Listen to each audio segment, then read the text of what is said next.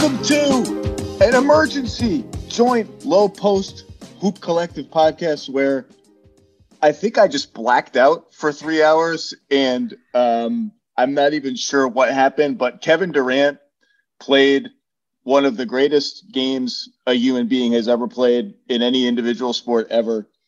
And with James Harden not moving and Kyrie Irving not available and the Bucks ahead by 16 points or something like that, the Nets found a way to win. And we just had to do a podcast about it because the game was that crazy and that good. Wendy, are you coming down from an adrenaline high? How you doing? You had to do this. And, we didn't get to, sometimes we're at games together like this and we can, sort of feel it together. That isn't the case, but obviously we're going to do it like this. So let me ask you this. You have a thing where you watch games on your computer on a delay. Did you stick with your delay or did you rush forward because you wanted to see how this was turning out? The handy thing about close games is that it's easy to catch up at the end because there are so many stoppages and timeouts. So by the last 5 minutes of the game, I was caught up. And we can read the stat line. 49 points, 17 rebounds, 10 assists, 3 steals, 2 blocks, 16 of 23 from the field, 13 of 16 from the line. Like, that's not even real. And Wendy, I didn't even know that it was allowed to play the entirety of an NBA game anymore. I couldn't believe that he never came out of the game. I kept waiting. You usually get the take him out with 45 seconds left in the second quarter, steal him a minute of rest. But Kevin Durant played the entire game, and it was just magical. And I want to start there before we get into what a catastrophe this is for the Bucks and for Mike Budenholzer and how unwatchable they were on offense late in the game and all the dumb things they did on both ends of the floor. I just think we need to sit and soak in and sit in that game, because 2 years ago we did an emergency podcast, a post-game finals podcast in Toronto, where shell-shocked, you told me we should probably talk about Kevin Durant getting injured. And as we were doing that podcast, Bob Myers was crying at a press conference, and you just didn't know what was going to happen with Kevin Durant. And for him to do this with James Harden was 2011 Jason Kidd. He was playing quarterback from half court. That's all he could do. He could not move on defense at all, which made it more unconscionable that the Bucks did not attack him all the time. And when they did, they settled for fadeaway jumpers. I guess we'll get to that. But we need to just soak in. I don't want to compare it to other games, really. I don't want to sit here and do the basketball reference search. How many people have had 45, blah, blah. It was just that stretch. I don't even know what it was. I blacked out. It was either the third quarter or the fourth quarter, where he just ran pick and roll at Brook Lopez over and over again, and then Pat Connaughton over and over again, and hit jumper after jumper after jumper. At one point in my notes, I just wrote, "Oh my God, Kevin Durant." Okay, so 2 iconic moments in this game.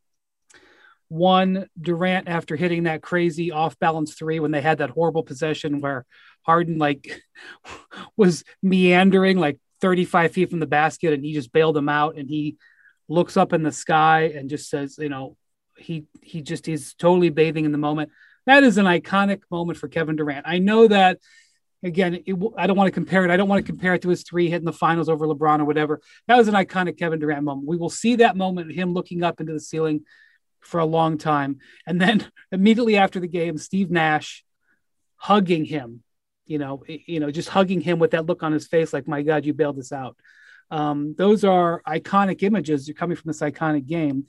And I just want to say that Kevin Durant doesn't, and I'm not even going down this path, but Kevin Durant doesn't need this game to cement his career. He is a champion and a 2-time finals MVP, regular season MVP. He's an untouchable player, but this game is right there at the top. And I want to read some things about it just to put it in some perspective.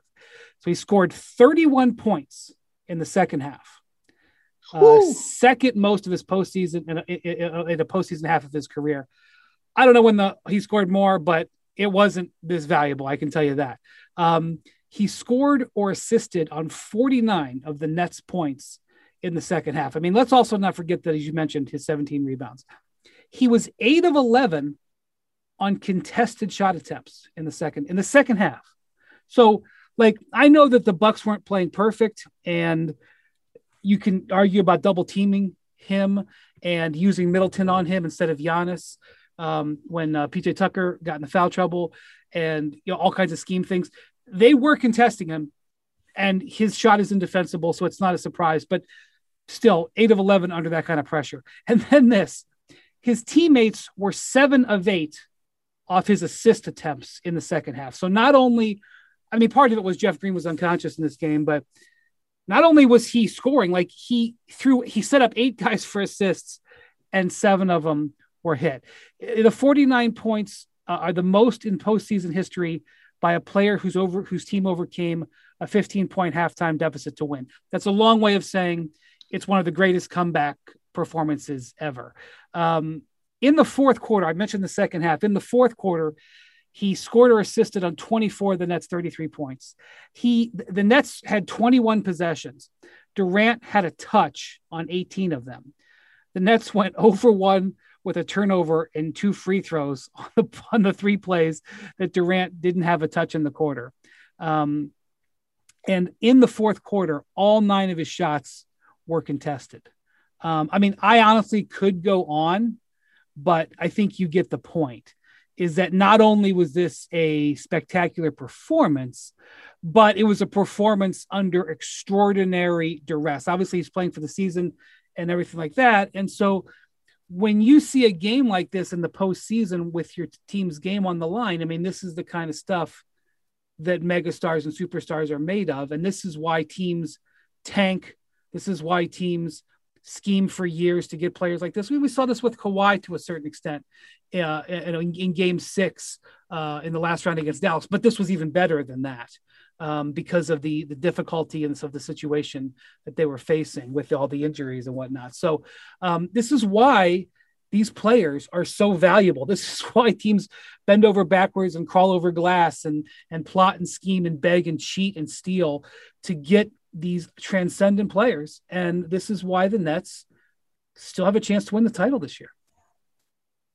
More than all of that, it was just magical to watch. I mean, it was magical. This is why you get into sports. You know, people sometimes laugh at people in the media for using cliches about whatever. That was a player who would not let his team lose. Like if there was ever a time for breaking out a cliche like that, that was Kevin Durant saying, I don't care what the circumstances are. I don't care. They're not guarding Bruce Brown. James can't move. Kyrie's gone. I don't care. We're not losing the game. And the jumpers, just the relentlessness of it over and over again on like 7, it felt like 20 consecutive possessions. It was probably 6. And then Brook Lopez comes up a little higher and KD says, I'll go right by you and I'll draw fouls and I'll get to the rim and I'll cross you up and you have no answer. And look, Bud waited too long and pulled Brook out of the game. So we just can't let Kevin Durant go at Brook Lopez over and over and over again and put Connaughton in the game and went small. And Kevin Durant went at Connaughton over and over again. And Landry Shamet had a couple of driving. There was just no answer. You can nitpick the things they didn't try. Should they have doubled him? I mean, certainly at the time I'm writing in my notes. It's interesting they're not doubling him. It's interesting they're not trying this.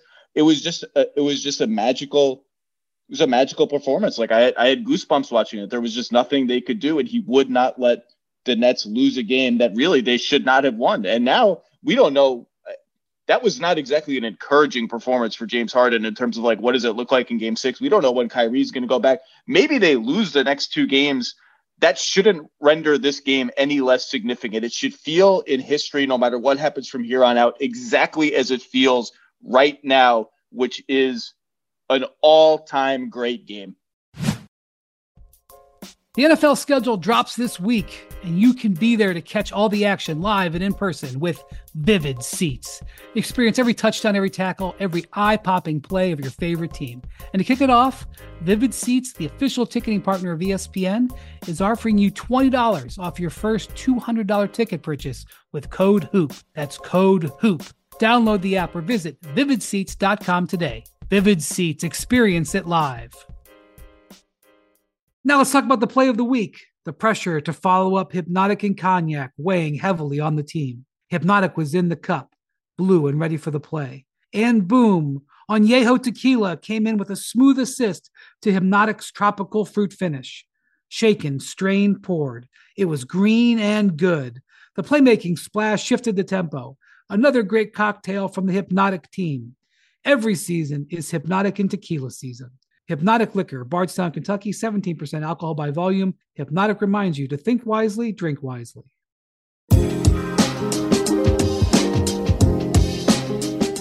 Yeah, and it's so tempting to put it in perspective, but I think you're right. I think the correct thing to do is to appreciate the experience that this was. I've had the opportunity to be at some games like this. I want to agree with you, not compare, but like LeBron scoring 29 of the 30 points in the double overtime game in Detroit, which, by the way, compared to this performance from a shooting standpoint for Durant, is kind of a different game. It was a different era and a different game. That was a freight train game. That was just a freight train game. LeBron's 45 points in the elimination game in Game 6 in Boston. That was the kind of feel that this was. And,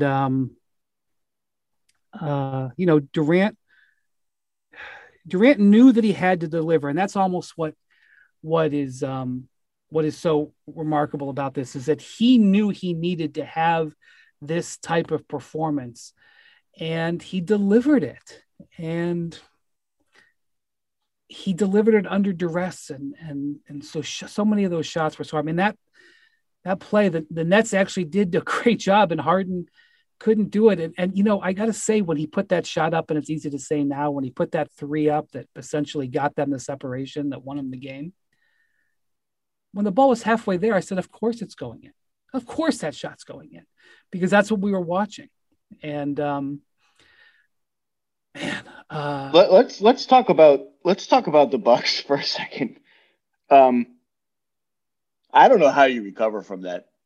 It will be the ultimate test of their team and their resolve, and whether they have any faith in Mike Budenholzer in Game 6. Because and credit to the Bucks, their defense has been a constant in this series, but their offense has been a disaster the entire way. They have not been able to score against Brooklyn. Even in Game 4, where they evened up the series and looked competent, they had a bad offensive rating. It would have been like 28th or 27th in the league. And some of this stuff is just, people are going to laugh at the Giannis turnover. That's fine. He dropped the ball. Just dropped it. Chris Middleton did great. I mean, Chris Middleton. He's in traffic. He dropped Chris the ball. Probably has to take that shot, to be honest with you. Whatever it is. But you have two possessions in the last 4 minutes where the Bucks decided, one was Chris Middleton, I think, in the right baseline. This just happened. One was Drew Holiday on the left baseline. And they decided, of all the options available to us, Kevin Durant is guarding us. Let's have everyone else get out of the way and go one-on-one against Kevin Durant and shoot 20-footers. One hit the side of the backboard. I think that was Holiday's. And one, I don't know what happened, but I know it didn't go in. You had so many possessions where they let James Harden off the hook. And I don't want to hear about, Giannis settles for that fadeaway, which with what was left in crunch time. I don't remember. He settles for the turnaround fadeaway. Yeah, Harden's a good post defender. Whatever. He couldn't move. That's right. He wasn't even trying to move. He was just waving guys by and play. You have to take him out to the perimeter and beat him off the dribble. Drew Holiday had Harden on him with 6.5 minutes left. Everyone stopped moving, and Drew Holiday shot an air ball. Brook Lopez had guards on him over and over again. They didn't even look at him in favor of attacking Durant, the best defender on the floor. One-on-one, these possessions don't make sense. And yes, Giannis went, 14 of 22, I think, tonight? 14 of 22, 34 and 12. He even went 4 of 7 from the line, right, taking 45 seconds every time to shoot it. That's a parade-worthy performance from Giannis in the playoffs at the line. It just, and even his post-ups on Jeff Green, they were okay. They got points when he posted up on the left block out of timeout. He was 9 of 9 in the paint. You just have to have better ideas than all this other stuff. And it's just, I don't know how you bounce back from that, but their offense has been a disaster the entire series. And I think it falls on the coach. It falls on Giannis sometimes, but it's not going to end well for Mike Budenholzer if they lose this series. Okay, so I can't imagine it. I can't imagine it would. As I'm watching this coming down the stretch, I'm thinking I'm sure this is what Bucks fans are thinking. This is a nightmare scenario for them because the game had sped up in terms of scoring, even though it wasn't a high scoring game. And this series has not been the kind of series I thought it was going to be at all. Game 1 was close to it. I think it was 119, 107 or something like that. But I thought this was going to be, a lot of 135, 129 games. And obviously there's been injuries.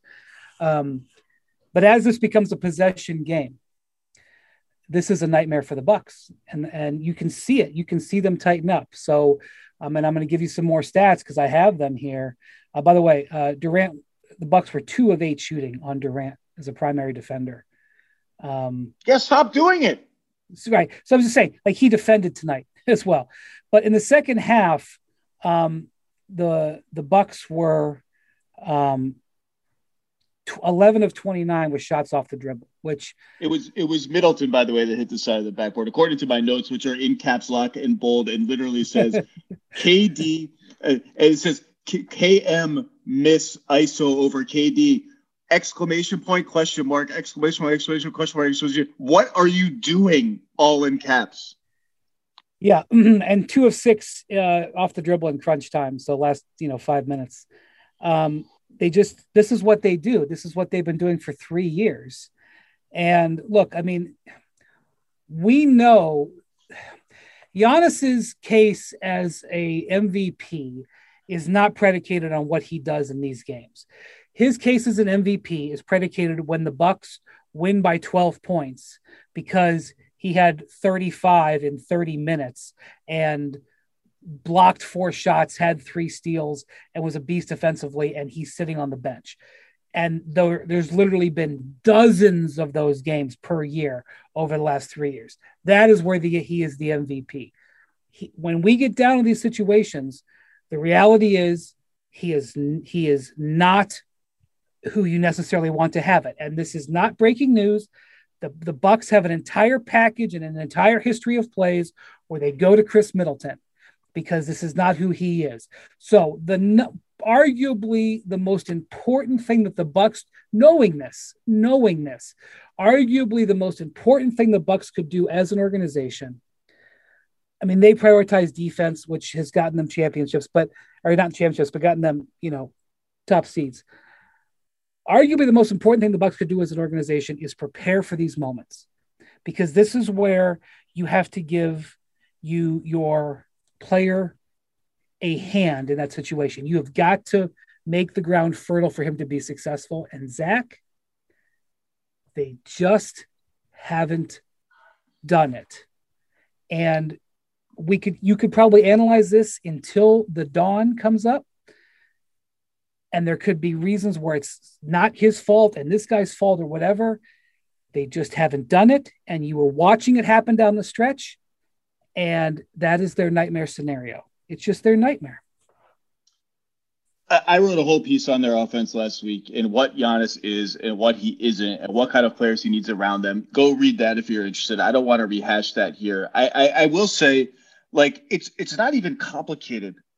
Just as a recent example, the Hawks knew Derrick Rose was wearing down in the first round of the playoffs. They knew he was playing more minutes than the Knicks ever envisioned. They knew that he was wearing down.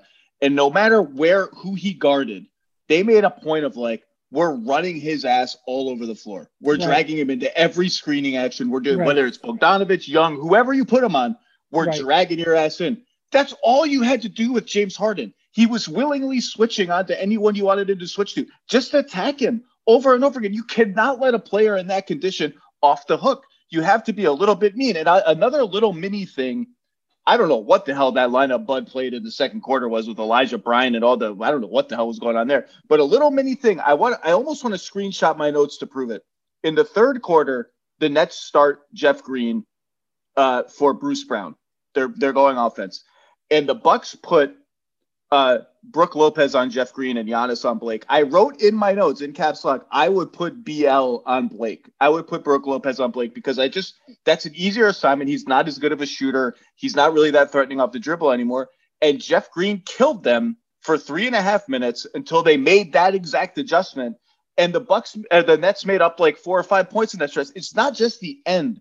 It's those little things where like, that was not even that hard. If a dope like me can see it, it's not that hard. If only starting your fitness journey was as easy as starting this podcast. The truth is, all the lift big, get big, and Beachbody ready in 3 weeks pressure stops most of us from even starting. And starting is what matters most. It's everything. Wherever you're beginning and wherever you want to be, Peloton encourages you to just start.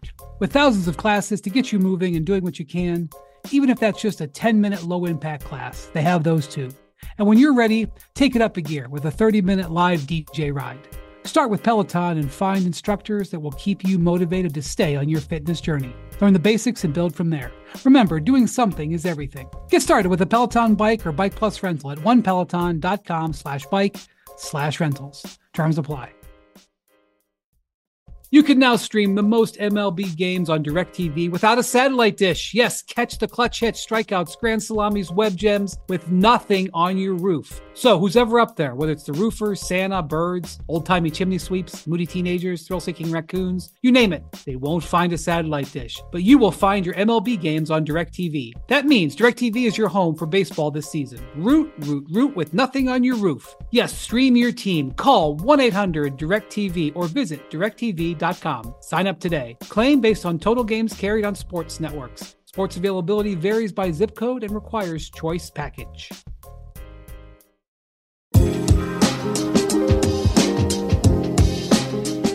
Well, look, one of the things that I talked about leading into this game, I wrote about it after the game the other night.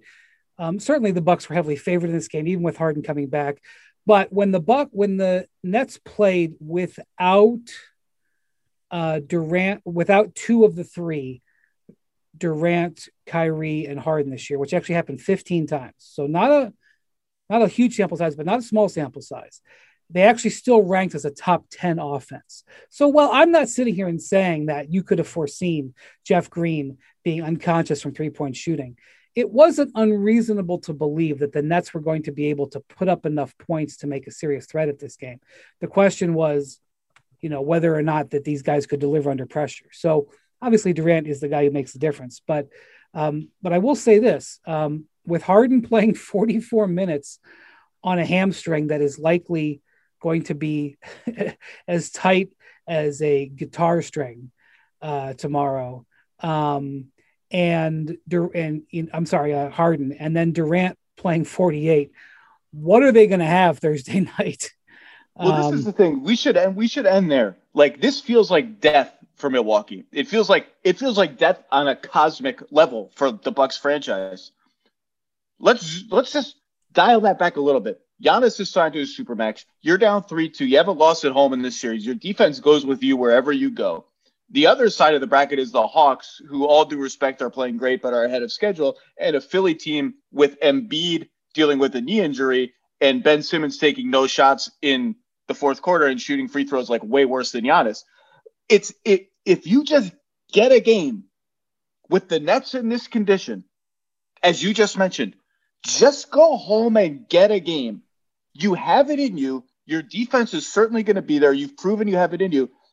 Can they actually leave this game behind in Brooklyn? Or is this such a gut punch that it takes everything out of it? Because the roadmap is there in front of them to get to the finals. It still is. No matter how disastrous this feels right now, it's still sitting there available to them. If Harden is this, if that's all he is right now, God bless him for playing 46 minutes. I don't know how he did it.